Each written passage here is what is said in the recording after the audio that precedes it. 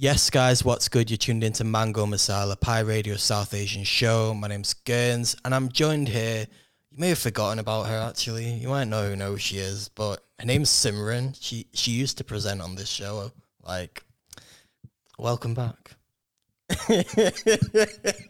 Shade.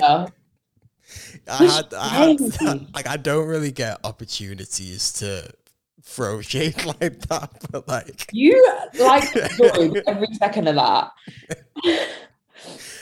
All seriousness, guys, Simran has been completing her masters. Right, I'm going on another hiatus. Yeah, I'm I mean, out. I mean, you actually are. You've finished your masters, and now you're going on holiday again. Hence why I'm here, and to make up for it, I'm gonna do a birthday stream. Yeah, that is true. Like, I'm looking forward to that. But anyway, how are you? How is it to be on the other side of your masters? It feels fantastic. It feels absolutely unreal. I was kind of in a place where like I remember I think I was home for like just under 3 weeks before I submitted it. And I was really trying to do anything I could to make me happy. I was like practicing gratitude. I was doing mindfulness. I was doing affirmations. I've never done any of that in my life. Yeah. And I was in such a bubble where I was like, oh my God, like every day is the same. Every day is like just killing me out here. I was not enjoying my life. It was so like rough. It was rough, man. But obviously it was part of the process. And I have to remember that, it's an opportunity to grow and learn. Yeah, sure. Like honestly, it was so stressful. Honestly, like all the like mindfulness stuff aside, oh my God, I was so stressed. Yeah. When did you actually hand it in then? The 18th of September, because they gave us a 24-hour extension because the Queen died. So it was due on the 20th. It was due on the 19th, then they moved it to 20th, and then I submitted on the Sunday. I mean, even though you were unemployed at that point anyway, but you managed to enjoy the bank holiday. Oh yeah. Did you watch the funeral? We're on radio, so I will say yes, I did witness the funeral. I didn't actively put it on, but so basically, because I work freelance, so I was actually booked to work on the 19th of September before the Queen even became ill. So that didn't change. So I was actually working, but like I was at my uncle's house and it was on in the background. So it's just kind of a bit like I witnessed it, but honestly, like I don't want to get too much into it, but let's just say it was quite long. Like God, it was long, yeah, but it was interesting, and we'll leave it at that. interesting. Yeah, close the chapter on that. Anyway, But honestly, we only just got back to normalcy. September was so weird because of all that. Like, it actually was like I do feel like it just feels like it didn't happen at the same time. It was everywhere, all over the TV. You couldn't switch the news on. There was no news of anything else for, I don't know, until the funeral or something. Yeah. And then I think they did the occasional story on something that was happening across the world. And other than that, it was all we had to like look at and like consume media wise. And then after the funeral, it was kind of like nothing happened. Yeah, we just kind of had to ease back into life, but it makes me feel like if this was like 50 years ago, like what would it be like? But then I suppose we have to remember that 50 years ago there wasn't so much means to consume like on our phones and whatnot. Like would we all be wearing black and would we all be like really sad and outside Buckingham Palace? I mean, this is such dangerous territory. Oh, sorry. I was gonna say, what's your opinion on people waiting like 20 hours in the queue to go to see the coffin?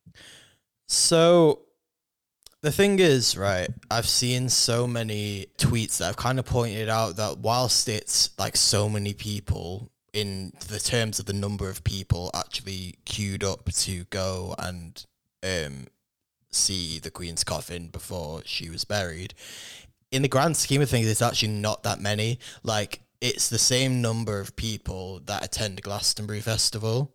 And I can't remember exactly what it was, but they showed like statistics and it's like more people do other stuff. So it kind of shows that it's not that large a percentage of people that have actually turned out to do this. However, I think there is something to be said for like, I don't know, just the fact that people would queue up for ages, would be given like food and and like blankets and stuff so that they could survive the however many hours they're queuing.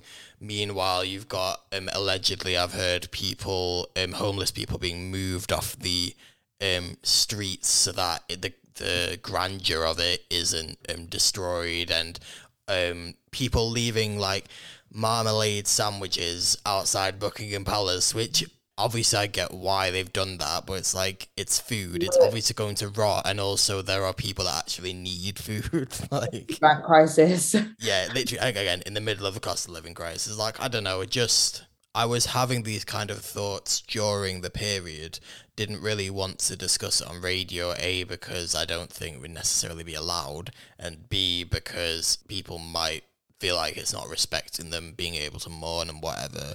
However, whilst I think everyone obviously has a right to mourn if someone passes away, I wasn't necessarily a fan of how it kind of took over everything, and like, I don't know, just Ron Weasley and Harry Potter, we need to sort out our priorities and like, moving on. Anyway, yeah, well, we made the right decision discussing that when Halima isn't it, because I feel like would have gone down a lot of deeper hole than that. Then you would have to cut half of it. Yeah, no, it's weird, like, just the whole month of September, I think because of that just feels like it didn't happen. But now we're in the best month of all. It's Libra season, aka Carlos and Simran's birthday month. How old are you going to be? How old are you going to be? I'm going to be 23, and I'm very, very, very, very, very upset about it. I thought you were going to be 24. Why are you so... Wait, so you're 22 now. Right, so for a week, I'm going to be 26, and you're going to be 22. Oh, that's too... No, that's crazy. I mean, I am sad, though. Of course you are. Of course you're sad. So what? 23. Wow. How? 23. You know when I went on a rant about 27-year-olds? Yeah.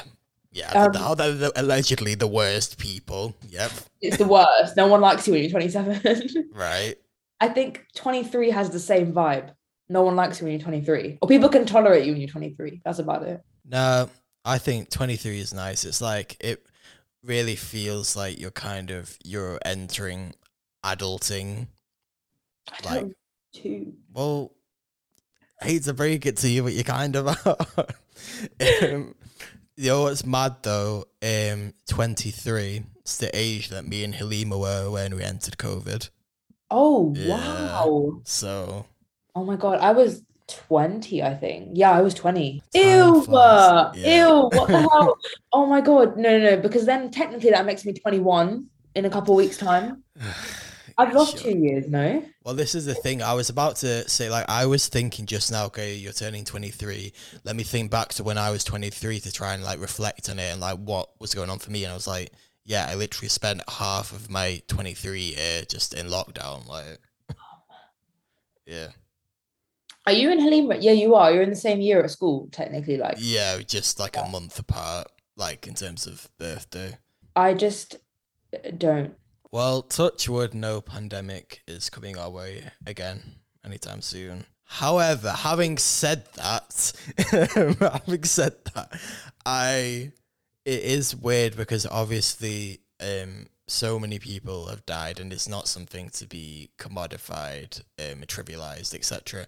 However, I think I do get like kind of lockdown nostalgia quite a bit. Oh my God, I don't know, but I think that is such a hot take because like when I see on TikTok and stuff, and there's like people like romanticizing March 2020, April 2020 and being like, oh my God, I just miss it. Don't you remember the stage of the pandemic when we had those coffees and all that rubbish, right? And everyone was doing all this stuff. I just remember thinking like, I don't miss that at all. As someone like, I didn't hate living in lockdown. Like I wasn't like, luckily I didn't have like, I wasn't really upset or anything. Like I know a lot of people struggled mental health wise, or like obviously a lot of people died and were very, very sick. Um, I didn't struggle so much in the beginning stages of the pandemic, but I definitely don't miss it. I don't have any kind of nostalgia towards it. I think for me, it's just kind of I miss because I'm quite an introvert anyway. I kind of miss not feeling as obligated to go out and Yeah. about. Whereas now it's like, even if you're not saying nostalgia in terms of like, oh my gosh, I'd want to go back. If you play like, for example, like, I mean, I wasn't even on it properly at the time, but if you play like the TikTok sounds, like, Oh yeah, I to be think fair. the one that comes to my mind straight away is the song where it's like, I know I effed up. I'm just a loser. Oh my God, yeah. That one is just like that is peak lockdown. Like such like Yeah. yeah. There's definitely like a certain like vibe associated with the first couple of months of the pandemic. And like I do get it, like people did get to like calm down and like chill. But like when you're in your second year of uni and you just move into a house with all your friends, Yeah. it's kind of like it was such a big like it all came like crashing down. Yeah.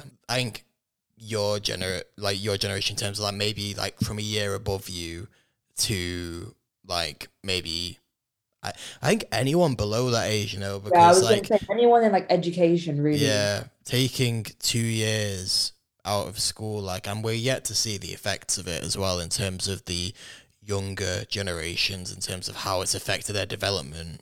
They're already saying like skills wise we're looking at like a skills shortage because of it, and like the talent that people are going to be coming into compared to people that got hired in the same roles pre-COVID is going to be such there's going to be such a disparity. Yeah. In that respect, it is kind of mad that I saw a thing the other day which was talking about how they're going to make sure that the grades are higher next year to like it was like quote unquote like to reflect the fact that it hasn't had disrupted teaching.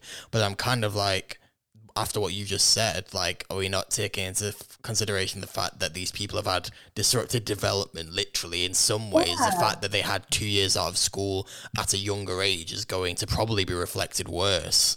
Just because it wasn't in their exam years doesn't mean they're still not affected by it. And also, that can only make sense if you're going to adjust the grade band. It can only make sense if you're only adjusting them to the pre-COVID level. If you're making them even harder than they were, just to make up for the fact that the kids a couple of years above were like quite massively affected, it's still not fair. Yeah, I mean, I don't even understand the gradings these days. Did you have like numbers for your ones? No, it's ABC. Yeah, like now it's all just like one to Oh nine yeah, and yeah, yeah. stuff. I Like, kind of get it's only GCSEs though. A levels is still ABC, I'm pretty sure. okay, But the numbers, yeah, like you can get like a 9, which is the highest, and that puts you in like the top whatever percent of all grades or something, yeah. which is like an A star star basically, which is crazy. I just find it so weird, like how if I I'm saying that if I had a kid that was doing a GCSEs, which would be very like unfiguring because I would have to have had them when I was 10. But where if they got their results back and I looked at them and they had like a load of numbers on them, I would literally be like, this is so weird. Like, where's all? What? Yeah, They could like if my kid is anything like me, they would just lie and tell me like that yeah. all the numbers mean different things. It's the other way around. Like, Yeah, you want it's to all get like as ones low as and threes. They're like, possible. mom, one's an A star star. I'd be like, with this whole like COVID stuff, like you said, like working from home, I was having this conversation with my friends, right? And how we said that when we were like, if you went back like 5 years and we were in sixth form or whatever, and you told us that like when we go to uni, we're not going to have in-person lectures, seminars, meetings, whatever. It's all going to be online. Your exams are no longer essays written in an exam hall. You know, you don't have to revise and memorize anything. It's just like a case study question that you have 5 days to write. And then when you get your like big job afterwards, that's going to be 4 days working from home. We would have actually laughed. Would you have like say if you'd been told that's what it's going to be like, and then in a few years it's going to go back to how it was? Would you have like waited before going to uni? 100%. Yeah, I would have done something like makeup or something. Because but if I put myself in my shoes back then, I was in two minds about my A levels anyway. I was like, I don't want to do this. It got to a point where it was so difficult that I was thinking of like just leaving it and pursuing makeup or something. And then I stuck with it because I was like, I'm this far now, so I'm just gonna do them. If I do badly, cool, makeup. But if I do well, all right, uni. Obviously, it worked out the uni side, but yeah, if it said like, oh, it is gonna go back to normal lectures, whatever, and like I guess the job thing I see is more important as the uni thing, as in like being in the office. They were like, yeah, you'll get to have it like that. 100%, I would have just waited. Obviously, when you look at it from like a maturer perspective, it's a bad thing because we did not engage and my exams were a shambles. I think as well, just like it's not, it's like you guys shouldn't have been charged the same amount because you weren't given the same level of And like, I'm not joking. education. My like teaching, a lot of the lectures weren't even live. They were like recordings from the previous year. And they were just like, yeah, watch it in your own time, kind of thing. Like I just didn't attend anything because there wasn't really anything to attend. Hmm. And then the exams were crazy. I didn't revise because we'd get the questions on a Monday and we'd have until Friday to answer them. So there was no point revising because it would literally be like, you need to see the questions first so you even know what to revise. And no point revising all the topics and you only pick one. But obviously, what I was saying, like from a mature perspective, the uni thing was bad, but at the time it was fun. It was Yeah. whatever. We were literally just unemployed, living our best lives. And then when stuff started opening up, it was like bottomless brunch or like whatever, you know? Yeah. But now, like, I'm in the office maximum 2 days a week. So that's nothing really, which is crazy when you think about like what it used to be like. Well, I mean, speaking of, congrats, you landed yourself a job straight out of Thank you. uni, straight into the capitalist clog machine. This is what I wanted to talk about. But first of all, thank you. It's so funny that like I do jump straight into this conversation. People be like, oh my God, well done. And I'm like, let me tell you about capitalism. um, no, obviously I'm super grateful and it's an amazing opportunity and I'm gonna really enjoy it. If you're listening, Illy. She's doing the Um, heart emoji thing with her hands in case you haven't noticed. um, but okay, so my master's, yeah, it had me in a chokehold for a year. Like I could not have even anticipated how much I was going to struggle through the masters. And I'm very open in telling people that like I did not enjoy the year. It was very difficult and it was harder than I ever could have anticipated. So I would just want to say to anyone thinking about doing postgraduate study, please think about it thoroughly and find out as much detail as you can about your course before you accept anything, because that was my mistake. But yeah, so just get all the facts and then some, and just be prepared for like very late nights, early mornings and stuff like that. Like it's just going to be like, it's going to be intense. But yeah, we are out the other side, which is amazing. But I always said, because I found it so hard, I was not going to job hunt for a while. I was literally like not even going to think about job hunting, and then basically just sit around and like just go to the gym and watch Netflix all day. That was my goal. I was like, I just no one bother me. Everyone was like, why don't you travel? I was like, no, just no one bother me. I just leave me alone for a little bit, right? I just wanted a break. And then I saw this job because I was procrastinating my dis, ironically. And I was like, oh my God, it looks fun, sending my CV, and got it. Which obviously it was definitely not as simple as that. But there was a whole process and stuff. But yeah, I've got this job, which is amazing. And I'm going to be part of the capitalist cog machine, which is great. But I do think like there is something to be said about this 2 month break or whatever I was planning is not going to mean anything when I'm like 30. Do you know what I mean? What do you mean? So are you saying that you're happy that you didn't take it, or that it doesn't matter necessarily? There's a part of me that wants it because I am still like, oh my God, like, oh, this is a lot. But I think the like objectively speaking, this was too good of an opportunity not to take. I am obviously very, very, very excited. And like in a few years' time, or even in a year's time, having a 2 month break wouldn't have changed anything in the grand scheme of things. And like, who knows if this opportunity could have ever come around again, and if I would have attained something like this when I planned to job hunt, which was like December, January. I suppose it is kind of like as well. I feel like if you really needed that, then you would take it. It's more that like it correct me if I'm wrong, but it sounds like it's more that like it was a nice idea that you would have like however many months just chilling. Yeah. But now, but it wasn't like you were like, I need to have that, otherwise I am going to collapse from exhaustion, sort of thing. Yeah. I wasn't like, oh my God, I wasn't like at my breaking point. And obviously, the DIS process has been less stressful as a whole than like my master's was in terms of the exam coursework side of things, just because it was so stretched out. Obviously, the last 3 weeks have been hell, but the whole like last 3 months of DIS have been very manageable, I'd say.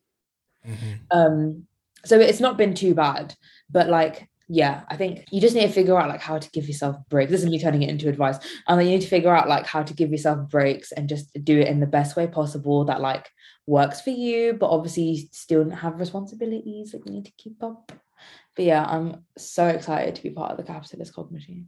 Do you have to like wear proper like work clothes for it? Is it chill? Yeah, I've been buying, you have no idea like how much clothes I've been buying and just returning, because I can't like physically look at myself in work clothes. I look so bad. It's a joke. Like I just look so old.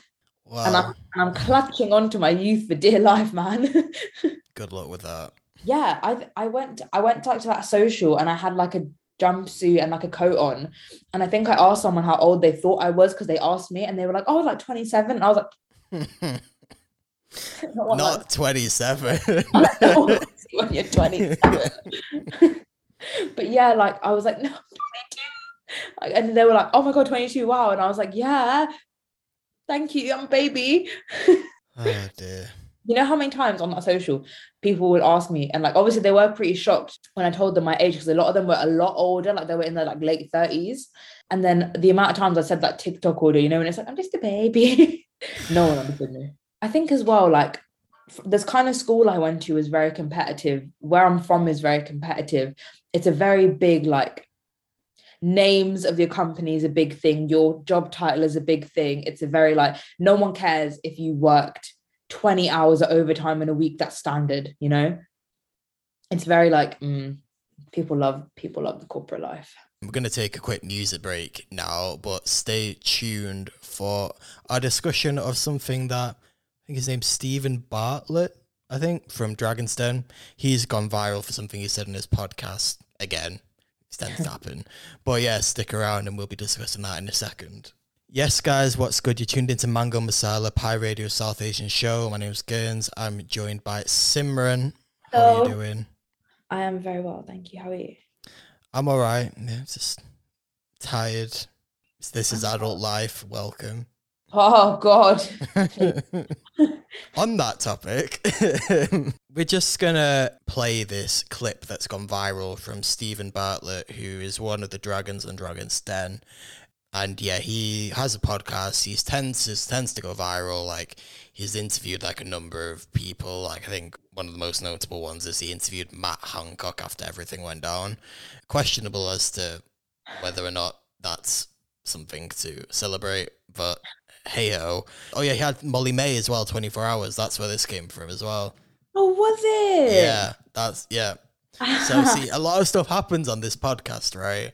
So we're going to play this clip now and, yeah, discuss what we think about it. I have a fear, and I've never expressed this openly, so this is the first time, so don't all come for me at once. I have a fear that Gen Z are the least resilient generation that I've ever seen.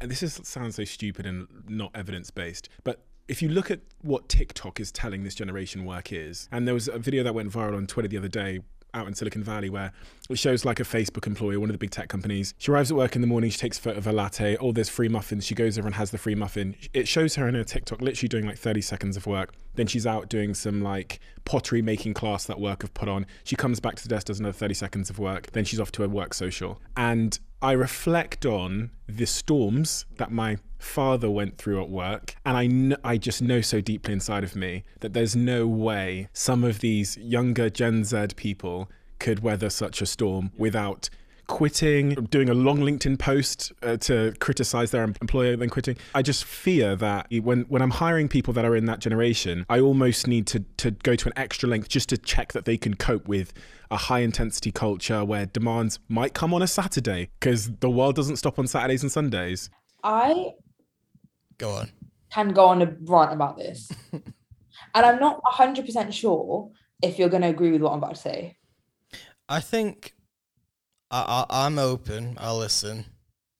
I actually do agree with him. As a whole, I think I agree with what he says, right? There are problems in it, and he himself admits that this is like skeptical, but you know what I mean? Like it's not evidence-based, is what he says. I do to an extent agree. What he is doing is making a really big generalization. And I think like there's two things to talk about in terms of generalizing is the TikTok that he's referencing of this girl who works at Facebook or something, and what he's saying about resilience. And I think the resilience thing comes into what you define as resilience, because a lot of people were commenting on this video saying like it's just people setting healthy work boundaries, and it's like not working over what the minimum of you that you're expected to do, and working within your means and your contract and what you actually agreed to do when you got the job, right? And to all that stuff, I agree. Setting healthy work boundaries and setting boundaries with your employer and your manager, and making sure that you're in an environment where you're not constantly overworked and burnt out. Obviously, I get that. And I completely agree that needs to be more common practice, because that's most organizations don't even foster a culture where employees feel comfortable enough to speak about that kind of stuff and to set those boundaries in the first place. All of that stuff, yeah, okay, he missed the mark on that, and he completely disregards that. But I think when you talk about resilience, you need to think about both work and outside of work, because if someone's going through so much stuff outside of work, maybe they can't bring the best self to work every single day, and they can't be on 110% effort every single day, and they can't like give it their all and be burnt out at work and be burnt out in their personal life. And it's something that needs to be a lot more recognized in the workplace, that people have priorities outside of work.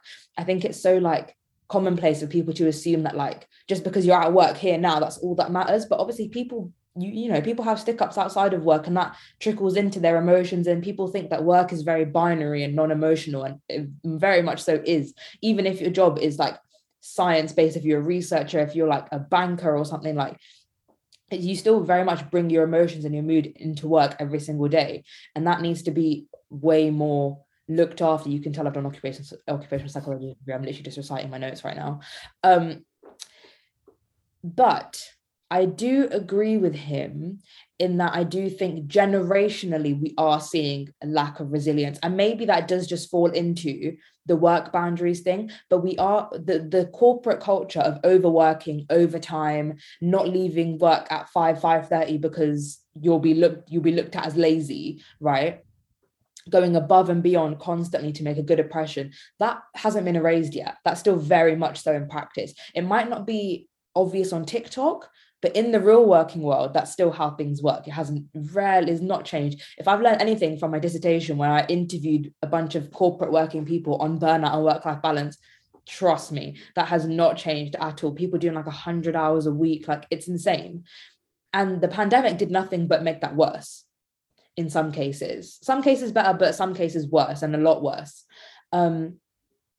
So I think generationally you're looking at a difference in resilience, and it's because people are so open to like, and this isn't even a bad thing, but people are more open to bringing their emotions into work and demanding more of their employer, and like when things get tough, quitting, which obviously comes down to resilience, because obviously you should be able to go through tough times and not just run away. But I guess over a long period, if you've gotten to a point where you're that burnt out, you're that tired, you're that fed up and angry, okay, fine, quit. But quitting shouldn't be the first option when things get tough, is what I think Stephen is kind of hinting at in this. And like when he needs to check when hiring this generation if they can cope with certain things, which I think people need to be mindful of. And I do think we are seeing a difference between like say 40-year-old bankers and like 18, 19, 20-year-olds now like entering the world of work. I think you are seeing like a difference in how much people can handle based on their expectations of work. And you have this whole thing of like quiet quitting and like not doing anything over the bare minimum of your job, which to some extent I agree with, but we still, like I said, we still live in a world of work where if you want to be liked by people, if you want to be favored for promotions and development and stuff, you do need to go above and beyond, kind of like school in the same way. Like you do need to stand out. Mm-hmm. So losing that resilience aspect is only going to affect those certain people, because you're still going to have people in that generation that are going to work as hard as people that have been like were overworking the last few decades, and they're unfortunately probably going to be the ones that are going to be like preferred most. But I kind of get that in a sense. And like the next thing I was going to say was the TikTok that he's referencing to, which I don't particularly agree with. I do get what he's saying, but like obviously he's saying like, oh, she does 30 seconds of work. Of course she's not going to show the work. That's the boring bit. She's trying to make engaging content for TikTok. She's not going to show how much work. Of course she's doing work. She wouldn't be in the position in such a big company if she wasn't working.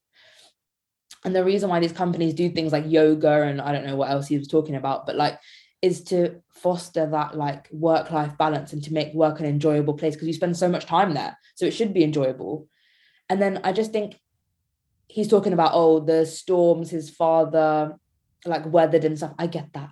And like as someone, we all came from like immigrants, right? And we've seen the ridiculous amount of hours, but we should be thankful that our like grandparents or their parents or whatever put that groundwork in so we can live this life and sit at an office and sit at a desk all day, you know? Like it's so different to the manual labor that they did, the amount of hours they did, like all the traveling and the conditions they lived in and stuff, you know. Getting to afford like a flat in Manchester or London and working at an office all day is a privilege compared to a lot of people in the world. And the world of work has changed. We don't need to like be doing manual labor anymore like that intensively in this country compared to what like our parents, grandparents and their parents did. So I think he's missing a big key factor in like societal changes and like generational changes. But at the same time, I don't disagree with everything that he says. Yeah, I think that's the thing, is that I do get what both he and yourself are saying in terms of natural, and it's a good thing as well that this generation might be considered less resilient in the fact that whilst the culture of overworking is still there, people are becoming a lot more aware of like that they have like literally that they have rights that they can put their foot down when they are being expected to work beyond what is they're contractually obliged to. However, what I don't agree with is how he's saying he's clearly implying that is a bad thing. I don't think that a lack of desire to consistently go over and beyond and overwork yourself and weather through storms, as he says, I don't think a lack of desire to do that is a bad thing. I think, again, when he talks about what his father went through, I am kind of like, in so many stories of parents, particularly of parents who are people of colour who have gone through those hard times, a lot of the time they've gone through that in order to provide a better life for the next generation, and with that in mind, I don't see why there should be a desire per se to go through the same thing again. Like, the whole point is that you're meant to be in a position where you don't necessarily have to work yourself to the bone, and like, it doesn't mean that you don't have to work, but you don't have to work yourself to the bone and worry about where the next meal is going to come from, worry about where all those extra pennies are coming from, that sort of thing. I mean, I completely agree. Like, my grandma even told me a story literally yesterday about when they came here, when my granddad, there would be like 40 of them in a house, and they would sleep in the shed outside in the garden, on the floor, in the hallways, like 10 people to a room. Like, it was insane. And that's why they work so hard, so we could like live these lives. And I know for some people that comes across as soft, right? That we've like softened up as a generation and stuff like that. But there's a reason for that, and you're going to see the world shift in that way. But I do say, like, I do agree with what you said in terms of like, that's only a portion of people that are going to like be less resilient, I suppose. There's still going to be a massive portion of this generation that are willing to overwork, because it just depends on your goals and desires as a person. And because the culture hasn't changed in terms of like overworking and stuff, you're still going to have to do that overperforming to like attain your goals or like to move up on the corporate ladder and things like that. So you're still going to have people that are going to do that, but it's fine because not everyone needs to be like Dragon's Den, big shot corporate. Everyone can do what they want. Well, I think that's the problem as well, is that whilst I get that maybe he doesn't want to hire people who are going to quit at the first difficult task, I can understand that. But in terms of the scale of weathering storms and being able to consistently go through struggle and in the workplace, I personally just I don't think that should be an expectation. I don't think that's a healthy thing. I think putting people through extra tests to determine whether they can handle that sort of thing, I would like to think that people shouldn't necessarily be expected to handle that sort of thing.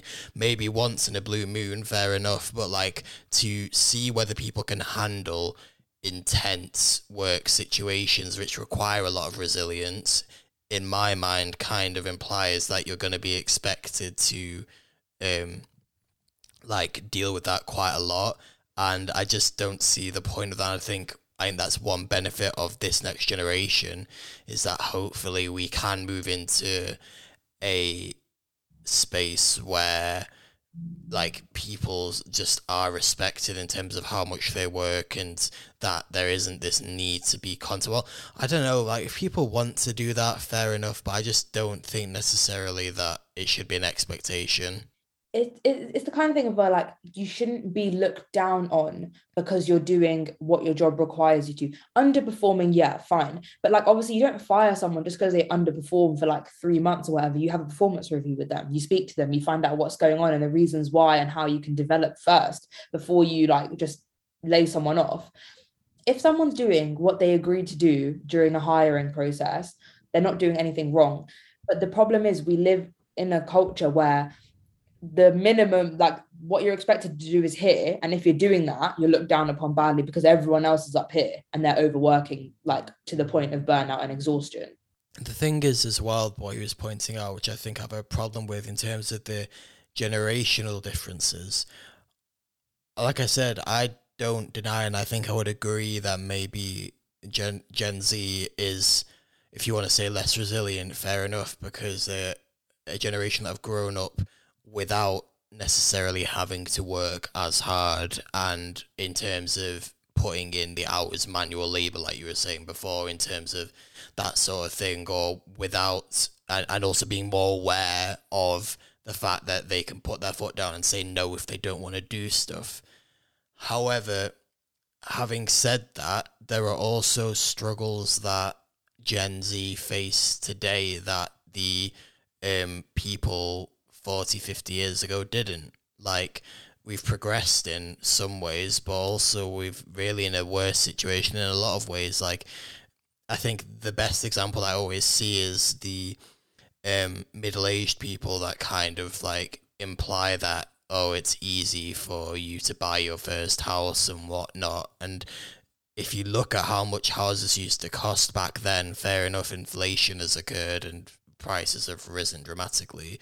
But if even then, like the amount that people used to pay and how easy, I'm not saying it was easy, but how much easier it was to actually get your first property and get your foot like in the door, it was a lot easier in terms of that. And that's just one example. So I don't think necessarily it's something to like point out in terms of Gen Z being less resilient. And I think as well, if you look at it, like so much is happening now in terms of progressiveness, maybe not Gen Z, maybe more millennials, but it's happening because they're putting their foot down and because they're standing up. And that's not to discredit what early generations have done. Of course, they've done the same, but I do think it's happening a lot more these days because people are actually standing up for themselves.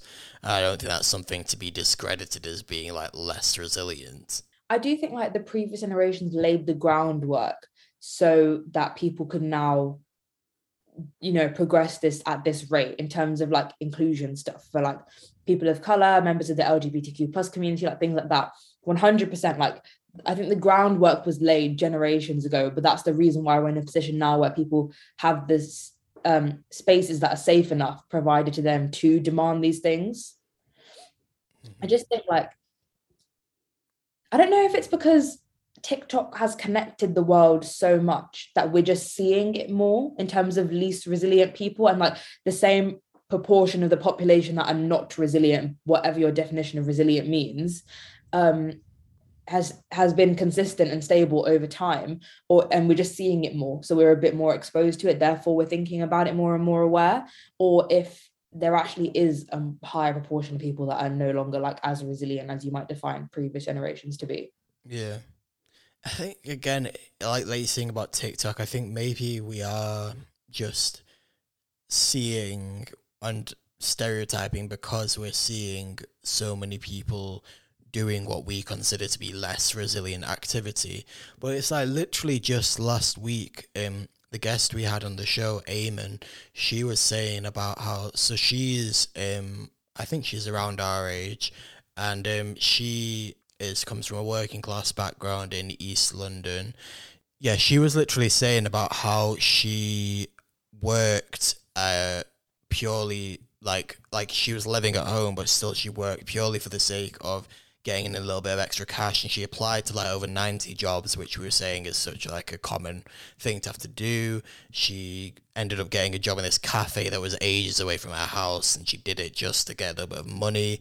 She crowdfunded in order to be able to fund her masters at Cambridge, and yeah, she's in a good position now in her career, but she's worked ridiculously hard because of who she is and because she comes from a working class background.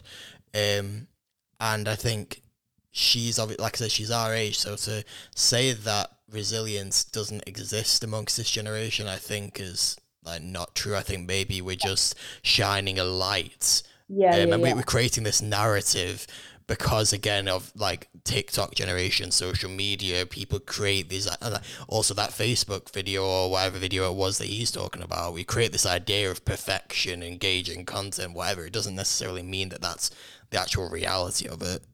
And like everything you say is always going to be overshadowed by like the 2% of people on the extreme end of the spectrum. You see someone like overly complaining because their boss asked them to do like the most menial task. You're going to get people like that. Like you said, the long LinkedIn post complaining about their employer or whatever, like you're going to get that. And that's probably going to crowd your like view of what you think unresilient people are. But obviously, like you said, there are still very resilient people in this generation. I think I just come from like an upbringing of like, I remember before I did my A-levels, there wasn't a single person who didn't tell me like, this is going to be the worst 2 years of your life. It's going to be the hardest year of your life. You're not going to have a life. Like, just get ready for this. You're going to be so stressed. And I just remember always telling myself like, just 2 years, you're going to do it. Just that's all it is. You just need to like be depressed for 2 years. And that's not how you should think about things. And I was the same in my master's. I was like, 1 year, that's it. Like, it's going to be the worst year of your life, but you're going to get it done and it's going to be done. And you're going to have a master's degree by the end of it. And it was the worst year of my life, you know, but that's not how it should be. You shouldn't have to like torture yourself and like exhaust yourself so much to attain things that, to be honest, only lead you to do more work. Yeah, that is the thing. Yeah, I think as well, like, you need to understand where like Stephen Bartlett's coming from. He's obviously very successful, very corporate. He's gonna think like that. Whereas that's like path of life is not for everyone. You wouldn't tell someone that does like pottery for a living that they're not resilient. They're just literally living their best life. Sounds like someone wants a career change. Looks like someone wants to start a career in pottery. On that note, I think what we're taking from this clip is points have been made in this clip, which again, like, is not necessarily wrong. It's more what he's implying, I think, through what he's saying. Also, like, I do stand by, like, I don't disagree with everything he says in the video, but my point of view is also messed up because I'm too, like, rise and grind, wake up at 5 a.m, eat a book, cold shower, go to the gym, you know? Like, I need to, like, unlearn, like, that's stupid. Yeah. Like, yeah, you need to just, yeah, it's just, the world of work is like hard. Like the culture around work is difficult to navigate. And depending on what your goals are, you just need to do what's in line with that. Unfortunately, a lot of cultures still foster and promote people based off overworking and going way too above and beyond, which is an unfortunate truth. It just depends on what you're willing to put in. I think as well, like what you're saying before about quiet quitting, I kept on seeing that term getting thrown around. I didn't know what it was. I looked it up a couple of weeks ago and I was literally like, wait, I thought this was like a negative thing, but it literally is just like, say, doing the bare minimum and doing what you're obliged to do. And I was just kind of like, but that's that's a job, like, right? Like you're getting paid to do a certain amount of work. I think it depends what job you're doing, right? I think like you like your job as well. I think that kind of gets overlooked a lot. People obviously enjoy their jobs. People enjoy going above and beyond sometimes, but for a lot of people, work is work. Work is a means to an end. Yeah, and I think ultimately, if you work for some massive business corporation, whatever, like which is consistently making profit beyond what you would ever dream of, if you want to clock out when your shift is over, then do that. Like you're like, if they're not going to pay you extra to work extra, then don't do that, because like ultimately, like, fair enough, the company might be where it is because of how each individual person works, but ultimately they could make slightly less profit and pay people to do overtime if they wanted to. But in most cases they don't. And I just think that that's wrong. Like, I think if you want people to do more work, then pay them for it.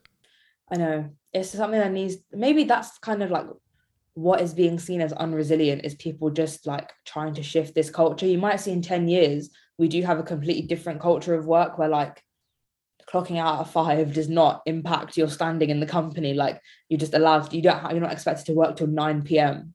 or whatever. Like it makes me angry. Like, as someone that relies like a lot on like timing, and like I very much like, oh, we're gonna do this now, this time, whatever. The fact that like it could ever be expected that you eat into your own life without getting paid for it, like, no, like, I'm sorry, no. Yeah. So we're gonna play some music now, and when we come back, we're gonna be discussing a bit more about beauty standards and the beauty industry and social media. That's the segue. And social media as a vehicle for promoting that. See you in a bit. Yes, guys, what's good? You're tuned into Mango Masala, Pi Radio South Asian show. My name's Gurns. I'm here with Simran. Oh, hi, guys. So I was finding my research. Yeah. What we're going to be talking about right now, Simran has actual research, and so I'm very excited to see where this is going. Over to you. So this is something we've actually been planning on speaking about for a while, and it is the use of filters in terms of like on social media apps when you're taking a picture of yourself or someone else, and obviously you can select different filters that you can use to kind of enhance your appearance, shall we say.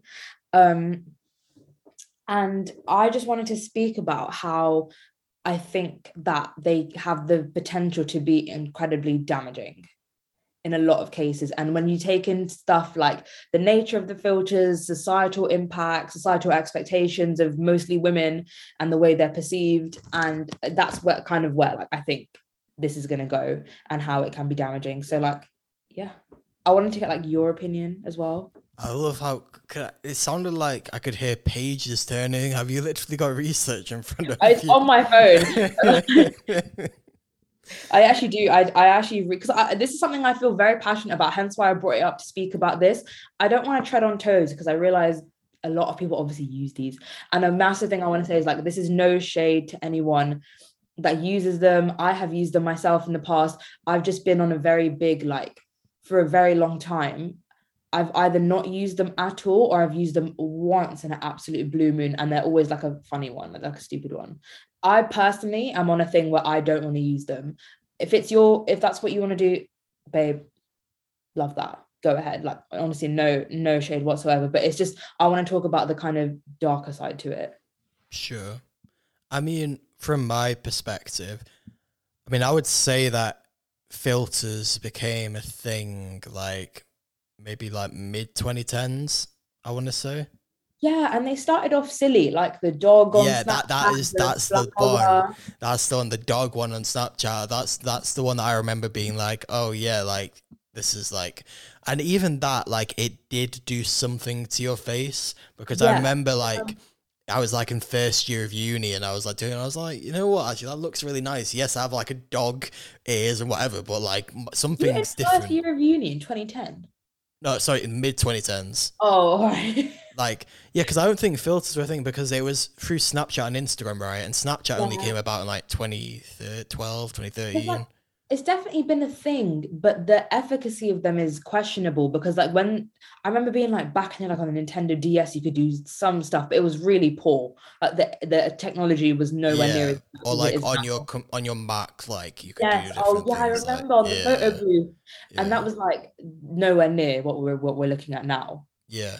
But I think I've never, like, I think it was just when they first started being used in common circulation, I was kind of like, yeah, like, I think the ones that I enjoyed as well were the ones where you could, like, put someone else's face on top of yours, and, like, I would find that really funny, like, pretending to be someone else or whatever. So it was never really, obviously, again, I'm speaking from a male perspective, but for me, it was never really anything about, like, looking nice or anything. However, I don't know. I think after those first couple of months, I was just kind of like, I don't know, just didn't really catch on to me, and I don't know, because like you're saying, I don't want to throw shade on anyone that does it, and I also like understand the reasons why, so I don't want to discredit that. However, there is a little voice in the back of my head that whenever I see like people using filters, it is like in the back of my head, just like big sigh sort of thing.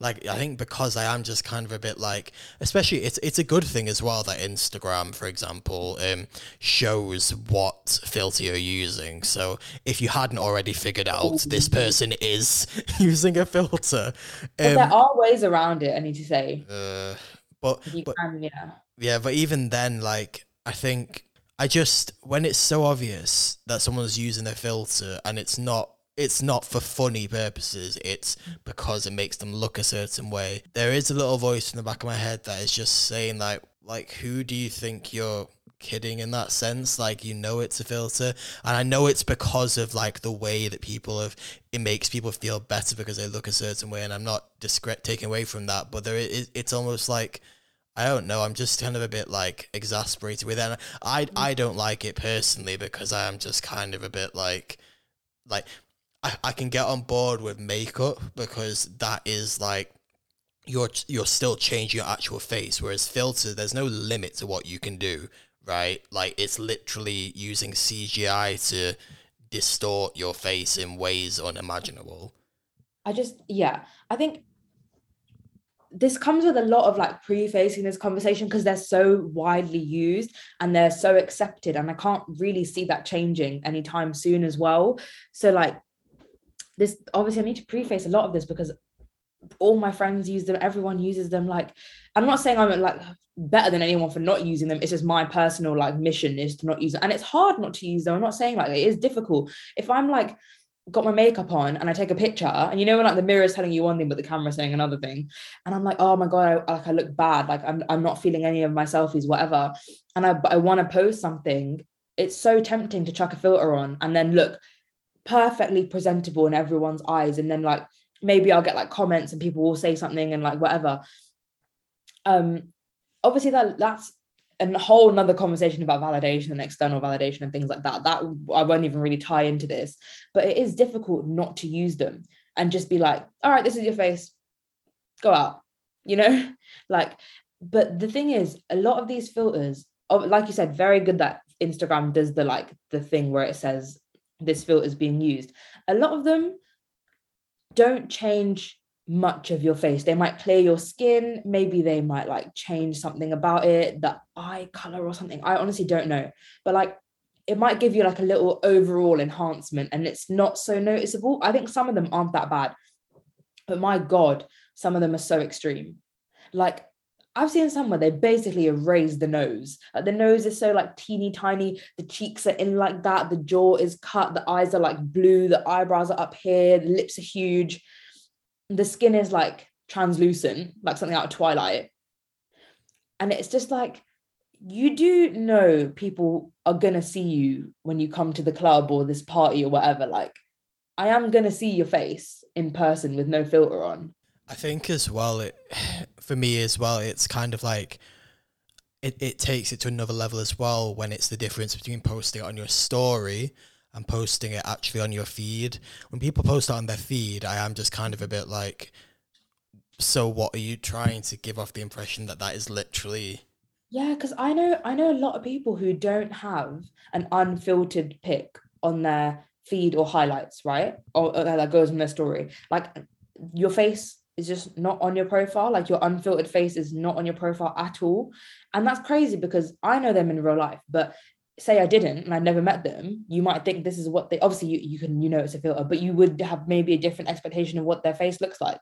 And then when you see them in person, you'd be like, might be like, oh God, you do look different, And if that's your prerogative, like if you don't mind looking different on social media in real life, all right, cool. Like I'm not here to like say anything bad about that, but that's just where this becomes damaging, is what I'm saying. Is like, that's where you see the kind of like the damaging element of like, why do you feel the need to make your face look so different and not the way that it reflects how you actually look in real life?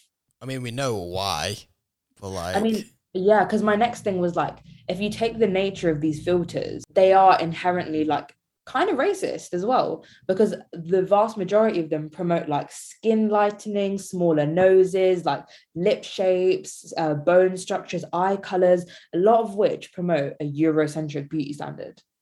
I remember back in the day, oh my God, the early Snapchat ones would make your skin like, I'm brown, right? But they would make my skin literally, like archy white. And it's just, as a young girl at the time, thinking that that's what you need to look like to be perceived as attractive and pretty is so messed up. And like, we need to look at like the long-term impact this is going to have on self-esteem, self-image, body image, the way you perceive your face. And it massively contributes to the pipeline to cosmetic procedures and plastic surgery as well. Yeah, I mean, that's what we last talked about in relation to this topic, wasn't it? It was like how easy it is, how much more accessible it is becoming for people to get these quick surgeries done to look a certain way. And like, I used to use filters in like my first and second year of uni. I probably did, and would like post on my story using one, right? And I remember it really contributed to me overlining my lips with makeup to the point where I used to like double the size of my lips. It used to look really bad. I don't know why. My friends are fake. None of them checked me on this because it looked bad. Yeah. But I used to overline my lips to the point where like they just looked awful. And it got me to a point where I literally had a consultation booked to get my lips filled. I think in February of 2020, I was going to travel and get injections in my lips. And not even like a little bit. I was planning to get quite a bit because I was like, I need them to look how they look with makeup on. I need them to be huge. Luckily, I just woke up one day and I was like, what are you doing? And I cancelled it. And I'm so happy I did. But it just shows how easily you can like fall into the pipeline of, oh, a little filter here, a little overline here, a little this, that, and then, okay, a little injection, little surgery, and how you can like maybe 20 years down the line, you look a completely different person.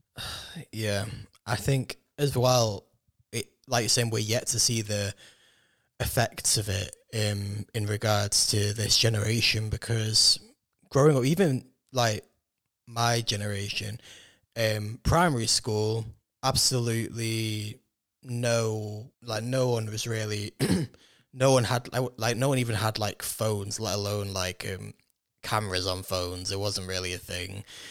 Primary school, maybe getting into it towards the end of it, but even then it was like, I reckon it was only really kicking off as I was finishing high school. So whilst I know people that use filters now, it's not necessarily something that they've grown up with thinking. Like, at least they know a life before it. Whereas people growing up now, particularly young girls, are growing up thinking that it's the norm to use these filters to make yourself look a certain way. I've seen really young girls, like cousins and stuff, people in my family, like using them, and I just think, oh my God, you're so beautiful. You don't need to. Like, it's just showing people they can't accept their own like beauty in the face they were given. You have to just mold them into this like filter face, which if everyone's using the same filter, everyone then has the same face, you know? Yeah. Which again is massively promoting a certain beauty standard, which tends to be Eurocentric. So it's like you can't promote all these things that, you know, are unattainable. And when you look at celebrities, say we're looking at like Kim K, right? She's just kind of an easy target for stuff like this. But if we're looking at certain celebrities, they can't even keep up with their own beauty standards. And I think I've spoken about this before, in that they have their natural face and body. They then get procedures. They then have to maintain that with facials and like liposuction and different like water treatment, all these treatments and stuff just to maintain the surgery. They have to take so many pills for it to maintain the surgery. And then they have like 2 to 3 hours a day of the most like professional, best that money can buy hair and makeup to do photo shoots that are edited and photoshopped. It's like, and then they have like waist trainers and corsets and like Photoshop editing on their bodies. So when you look at this person in a Vogue cover compared to a pap shot, that's why they look so different. I think as well, this is the thing, like what you're saying about having to keep up with themselves. This is particularly keep up with the beauty standards they've set. Exactly, because again, I know we're like using Kim K as an example here, but most recently she's done that shoot, and she's gone all blonde, and she's basically gone thin again. And if you know Kim K, she's known for like being a model that like has a very like hourglass figure. That was always her thing. Whether or not it was actually ever hers to begin with natural is another thing, but like that's what she went for, and those are the beauty standards that she's always amplified. Now she's like, it would seem, unless it's been heavily edited, but it looks like she's going back towards more of like a skinny model phase that you would have maybe expected in a magazine in the early 2000s. And it's the fact that people might have been influenced by the beauty standards that she's set, gone and got surgery, and now because obviously she's able to do stuff at the drop of a hat, she can just decide, I want to be thin now, and then get implants taken out, whatever. The average person who's paid so much to get the surgery is now stuck being like, well, did I actually want that, or did I just want it because I thought that's what everyone else was doing? Like, yeah. I think it really speaks on like the wider society kind of view on like women's bodies, and how can a body type be trendy? It doesn't make sense. I know people on TikTok like skinny's coming back, like all these low-waisted jeans and the different types of fashion and stuff. And it's like, how can a body type come back? First of all, it never left. People have been skinny, people have been big, people have been curvy, people have been whatever.